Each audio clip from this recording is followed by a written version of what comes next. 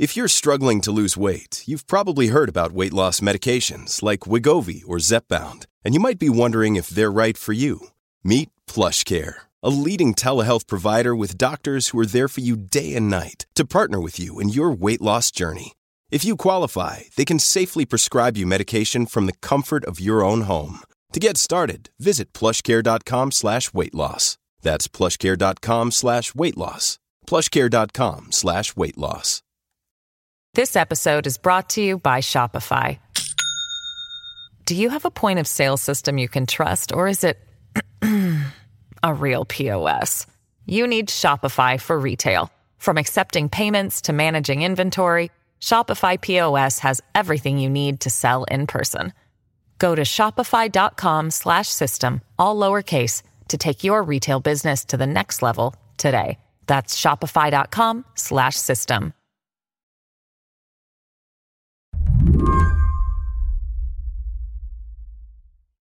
Good morning, New York City. A couple weeks back, the mayor of New York City had this press conference that's been reverberating ever since. It was about a problem a lot of urban leaders are facing right now: homelessness. We see them every day, and our city workers are familiar with their stories. The number of homeless New Yorkers is about as high as it's ever been. Winter is setting in, and Eric Adams, a police officer turned politician, is clearly feeling the need to do something. They cycle in and out of hospitals and jails. But New Yorkers rightly expect our city to help them, and help them we will. The help the mayor proposed? Involuntary confinement. This did not go over very well. Mayor Eric Adams has been facing the heat over his new directive, which forces homeless individuals suffering from severe mental illness into a hospital for evaluation without their consent if needed. So he doubled down on Monday. I didn't get elected to do easy tasks. 3,000 miles away, Sam Sambaris was watching all this play out with a distinct sense of deja vu. It was a very, very sad moment for me because this was not an announcement that I've heard for the first time in my career, you know. Sam advocates for the homeless. He used to work for the city of New York, actually. The thing that was most discouraging is that we've done this before, and we learned a great deal from what works and what doesn't. And when I heard this announcement, it's like we're going back 40 years. We're like literally turning the clock back as if we had learned nothing in these 40 years. While estimates of the homeless vary, some say there are as many as 60,000 homeless people in New York City. This is what it sounded like back when Sam was working in New York. Ed Koch was the mayor, and like the current administration, Koch thought getting people off the streets was in everyone's best interest. In November, New York's Mayor Ed Koch announced a new policy regarding the homeless. When the temperature drops to 32 degrees or below, city officials declare a cold weather emergency. Police go into the streets and ask the homeless to go to shelters. If they refuse, they can be taken involuntarily to city mental hospitals for a psychiatric evaluation. Ed Koch announced an involuntary hospitalization program for New York City when someone had frozen to death. It was an elderly woman living in a cardboard refrigerator box, you know, those large boxes that the refrigerators come in, had been discarded on the street somewhere in the Wall Street area. She was using it as a home. She was in the box at night, and then the temperature dropped overnight, and then people came back to work on Monday morning and found her, you know, she had passed away. And that created a tremendous public outcry. Koch said, "I don't want anyone dying on the streets of the city." We believe that anyone who chooses to be out on the streets in freezing weather, when offered the opportunity to have a shelter, we believe that that person is not competent to make such a decision. Eventually, this program expanded, hospitalizing the homeless no matter what the temperature. And Sam Sambaris was put in charge of it. But then he resigned in frustration, not because the people he worked with weren't well-intentioned. He just didn't think forcing people into hospitals was working. Watching the current mayor, announce this new plan, Sam could hear him justifying his decision the same way Ed Koch did back in the 80s. No more passing the buck. Going forward, we will focus on action, care, and compassion. I think it's positioning. I think we've always had the moral responsibility to take care of people. It's like the problem is that his suggestion, where he takes that very good instinct of owning the problem and feeling it's a moral responsibility, where he takes it to is involuntary commitment, which is a misguided intervention. We have a moral obligation, but the moral obligation is to get people off the street and get them safe and get them well. Involuntary treatment for a short stay in the hospital accomplishes none of that. Today on the show, understanding New York's new approach to helping the homeless, which actually is not very new at all. I'm Mary Harris. You're listening to What Next? Stick around.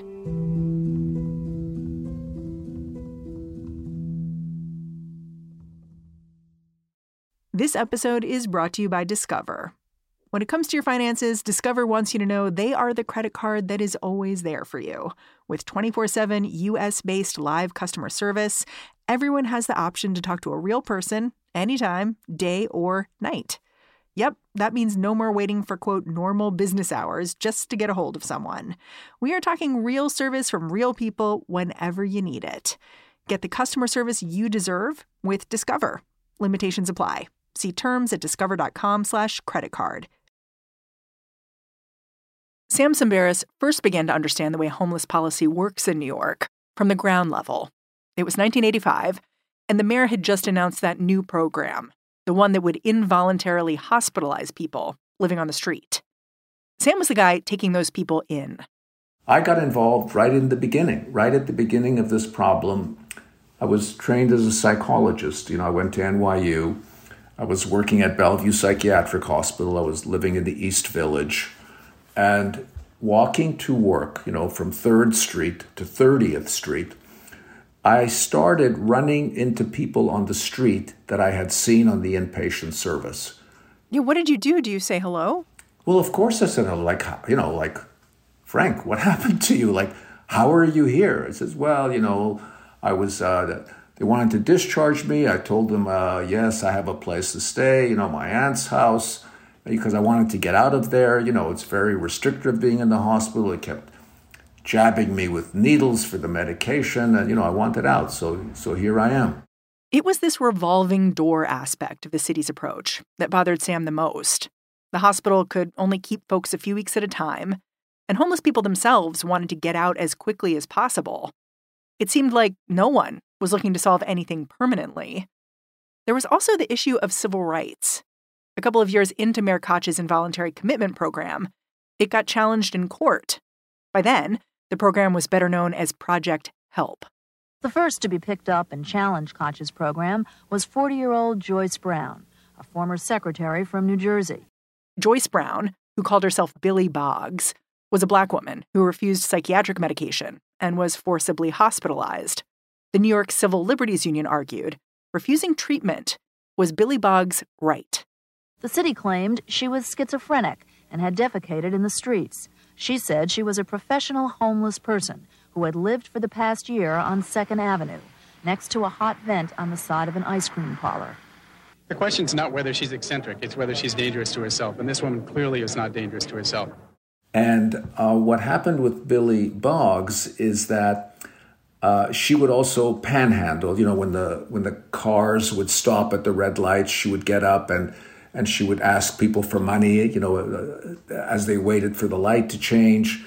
She would also yell at folks, too, right? And try to keep them away from her with an umbrella. Yeah. She didn't like people throwing money at her. She felt that was very disrespectful.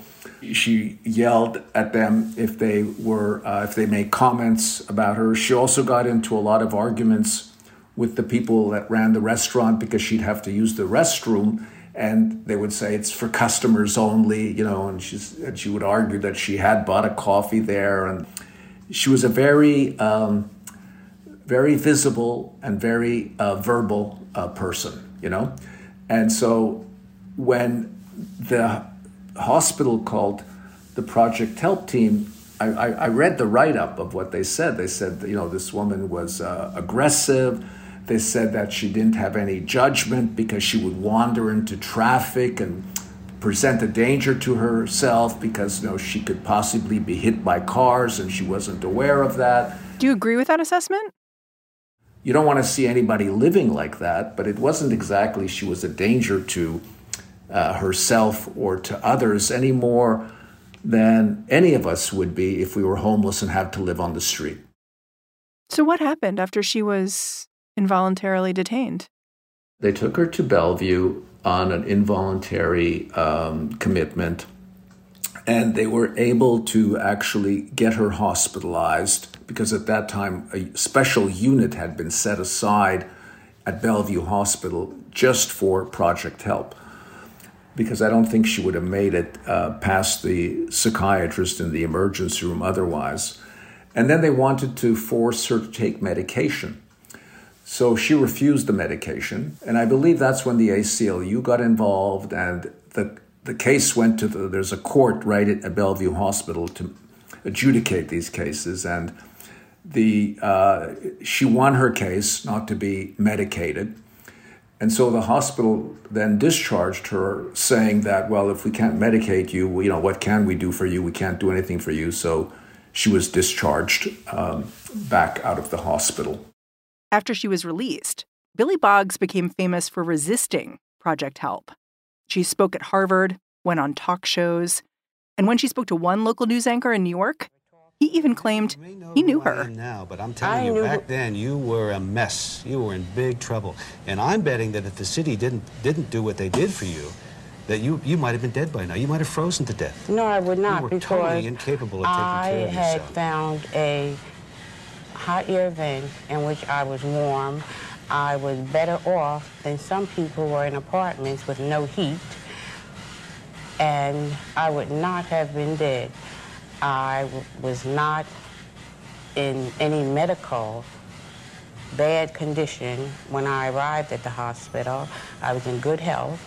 And it created a tremendous press coverage about people's rights and the usefulness of this program. Aren't you better off than you were 3 months ago? I didn't receive any care while I was there. You're not a better person than you were 3 months ago, I'm the Joyce? same person that I was 3 months ago. You look a lot better to me. Why? Because I have a clean sweater on that makes my mind better? Because you're making sense. No, I made sense. And I think the general consensus was that she didn't really meet the criteria for danger to self or others. And I think that's why the program was looking for a new director.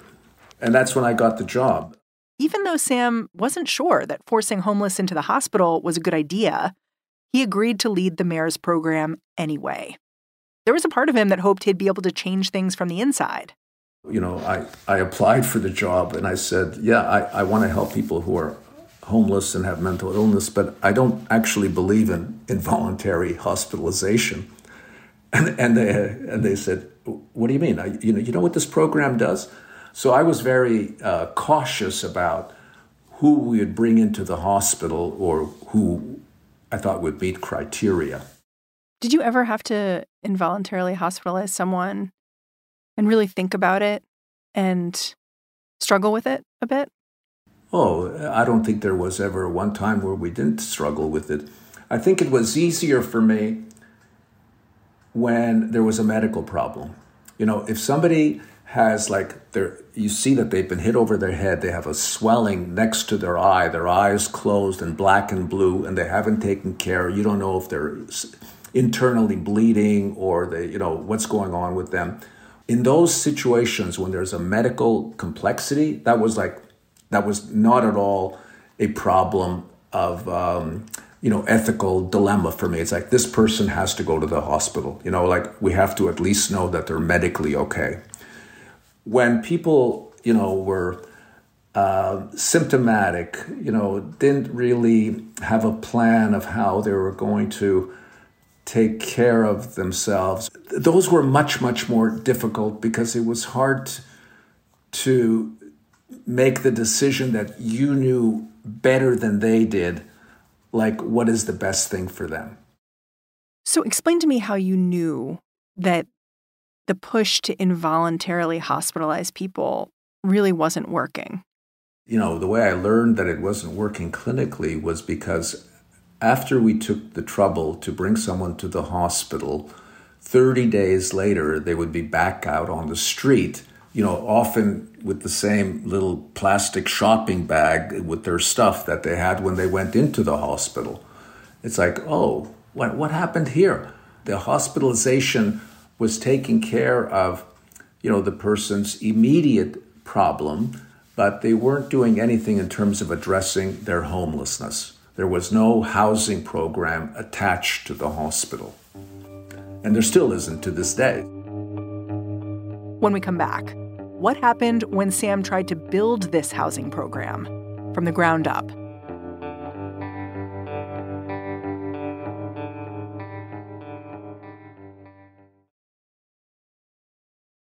This episode is brought to you by Shopify. Do you have a point of sale system you can trust, or is it a real POS? You need Shopify for retail. From accepting payments to managing inventory, Shopify POS has everything you need to sell in person. Go to shopify.com/system, all lowercase, to take your retail business to the next level today. That's shopify.com/system. This episode is brought to you by Progressive Insurance. Hey, listeners, whether you love true crime or comedies, celebrity interviews, news, or even motivational speakers, you call the shots on what's in your podcast queue, right? And guess what? Now you can call the shots on your auto insurance, too. Enter the Name Your Price tool from Progressive. The Name Your Price tool puts you in charge of your auto insurance by working just the way it sounds. You tell Progressive how much you want to pay for car insurance. Then they'll show you a variety of coverages that fit within your budget, giving you options. Now, that's something you'll want to press play on. It's easy to start a quote, and you'll be able to choose the best option for you fast. It's just one of the many ways you can save with Progressive Insurance.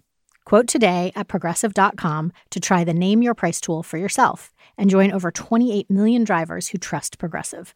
Progressive Casualty Insurance Company and Affiliates. Price and coverage match limited by state law. In the end, Sam Sambaris only spent 4 years at New York's Project HELP. Pretty soon he was working on his own project, a solution he thought would be more long-term for homelessness. The idea was simple, to just give homeless people places to live, even if they had mental health issues or drug problems. So we started this Pathways to Housing organization. It was a nonprofit and got a grant from the State Office of Mental Health for what's called supported housing. So we had money to pay people's rent, and we had money to hire case managers to look after people once they're housed. And how did you choose who would get housing? Well, we were basically choosing the same people we were talking to when we were doing street outreach. The very same people that we had considered hospitalizing before, we were now saying, hey, how about this? How about a place to live, and they would say, are you kidding me? Is that like on the level? Said, yeah, really, yes. Yeah, you don't have to take medication. You don't have to be clean and sober. You can come right as you are with your shopping bags, and we'll help you find a place and you can move in. I mean, I know you've said you didn't kick people out of their homes even when they really messed up, like sold all their furniture to buy drugs. So what does treatment and accountability look like for a person in that situation? It looks like the same as it does for all of us. I mean, people had to sign a lease, right? And they had to meet the terms and conditions of a standard lease. Now, most people managed that okay, but some people didn't. Some people, when they moved in, had people that they knew on the street, and they couldn't turn them away. They couldn't turn their friends away and let them be sleeping on the sidewalk when they had this apartment that it was warm and safe. So some, people got evicted, and not a lot, but 20%, and it's like at that point we had a dilemma about what to do.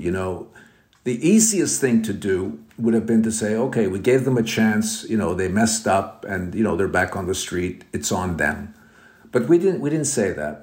Did you rehouse them? Oh, of course we rehoused them. If they wanted to be rehoused, we rehoused them. We rehoused them with the understanding that we had learned something from the last eviction.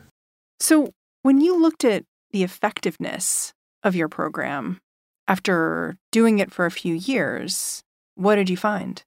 Well, this is the amazing thing, Mary. I mean, I had looked at data for housing effectiveness in New York City housing programs that were being operated in the traditional way, which means in order to get housing, the typical approach is you have to be clean and sober, you have to be stabilized on psychiatric medication.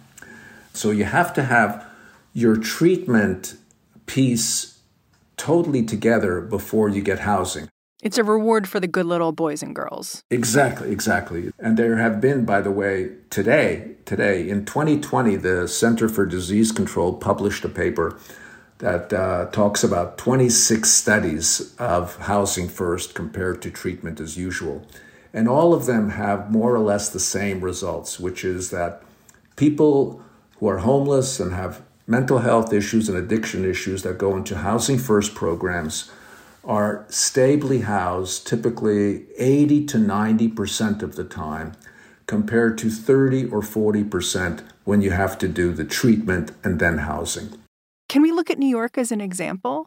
Because I think New York's a really interesting example with a lot of progressive people in government who have embraced the idea of supportive housing, the kind of housing you've found to be very beneficial for chronically homeless people.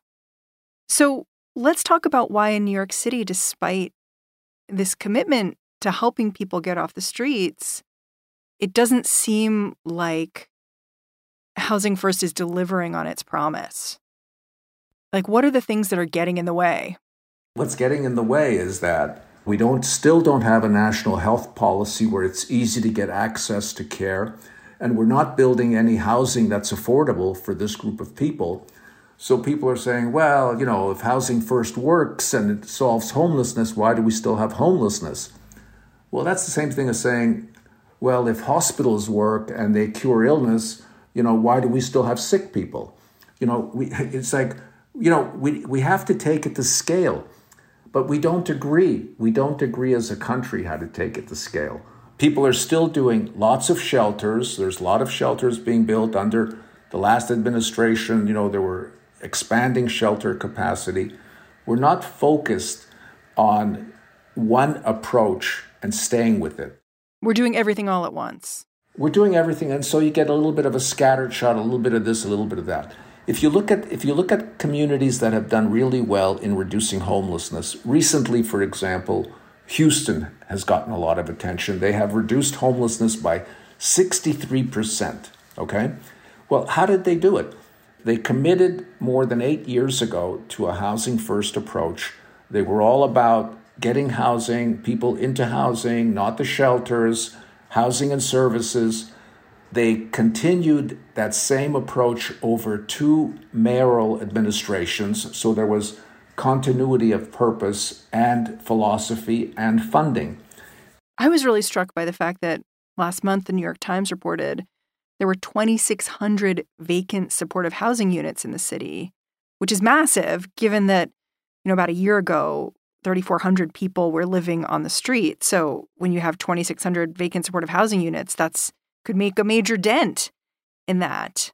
It could. And I think that one of the reasons that they're vacant is because people are still holding on to the old treatment then housing philosophy. And so while they're waiting for people on the street to get well, to get sober, to participate in treatment, which is very, very hard to do because when you're on the street, all you're thinking about is survival from hour to hour, literally. You can't think about anything else.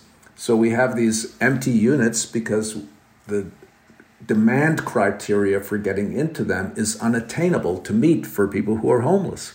Yeah, people have talked about the application process being incredibly onerous, and you have to go through many mental health screens, all sorts of things. And then landlords can say, no, you seem too complicated. And all of that, it seems kind of anathema to what you envisioned at the beginning, which was just, yep, you get a home, you get a home, you get a home, we'll figure out the rest later. That's right. And I think the Times said only 16 people who got supportive housing in the last year had come from the streets. So only a few people had been in the kind of direst situation there could be. Right. Because people are not going to accept tenants coming in off the street. They don't look like they're going to make it in housing. It's one of those totally illusory things, by the way, because people see with their eyes someone that looks in very bad shape on the street, and they can't imagine this person living in an apartment. And I can tell you from my own experience, hundreds and hundreds and hundreds of times over again, you take that person and you put them right into an apartment, and they give them some clothes, and a couple of nights rest. And like the very next day, they're coming out of that apartment with their key in their hand, and they're virtually indistinguishable from any other tenant in the building. What would you say to a New Yorker who's scared? Because when Eric Adams, the current mayor, took office, it was in the middle of, I don't want to say a crime wave. I just want to say a lot of fear in the city. There had been attacks in the subway on folks. And I felt like it just made a lot of people who lived in the city think, I want this fear inside me to go away. Mm-hmm. And that's part of what the mayor is responding to here. Yeah. What would you say to someone who feels like that? I would say, that this fear is totally understandable, and we shouldn't, any of us, have to experience it. And the solution for managing this fear long term, not in some Band-Aid and kind of dramatic way, is to house everyone who needs housing. We should not have homelessness in this country. We have the resources to end it. None of us should have to live in a city where we feel afraid. I think it'll be much healthier for people experiencing homelessness, and certainly much healthier for the rest of us. Here's a question I've been asking myself. Is there any way a plan like the one Mayor Adams is talking about could work? If a homeless person was hospitalized, but as part of that, there was a very direct hospital to housing pipeline, is that something where you'd say, okay, we're moving in a better direction? If there was a hospital to housing pipeline, we can put them directly from the street into housing, save them the hardship of going to the hospital, the expense of the hospital stay, and going right in. We just need to bring the person right to housing. You don't need involuntary commitment to housing. In fact, if you offered housing, people would go voluntarily, willingly, happily. So you're saying the problem is there from the start, whereas like just saying we're going to be involuntarily committing people, you're setting yourself up to fail. Totally. If there was a robust housing program attached to the hospital, we could just skip the hospital altogether and go right to housing. So the hospitalization, the involuntary commitment is really politics. It's like trying to assure the public that the mayor is doing something about it, which, look, it's good that they're thinking about doing something, but we could be doing something so much more effective. Maybe we could turn this moment of all this attention and controversy into something positive by at least proposing a solution that'll work long term as opposed to placating short term. Sam, thank you so much for taking the time to talk to me. I'm really grateful. Oh, it was great talking to you, Mary. Thanks for inviting me. Sam Sambaris is a clinical community psychologist at UCLA. He's also the founder and the CEO of the Pathways Housing First Institute. And that's the show. If you're a fan of What Next, the best way to support our work is to join our membership program. It's known as Slate Plus. The way to do it is to go on over to slate.com/whatnextplus and sign up right now. What Next is produced by Elena Schwartz, Carmel Delshad, and Madeline Ducharme. We are getting a ton of support right now from Anna Phillips, Jared Downing, Sam Kim, and Victoria Dominguez. We are led by Alicia Montgomery and Joanne Levine. And I'm Mary Harris. I'll be back in this feed bright and early tomorrow. Catch you then.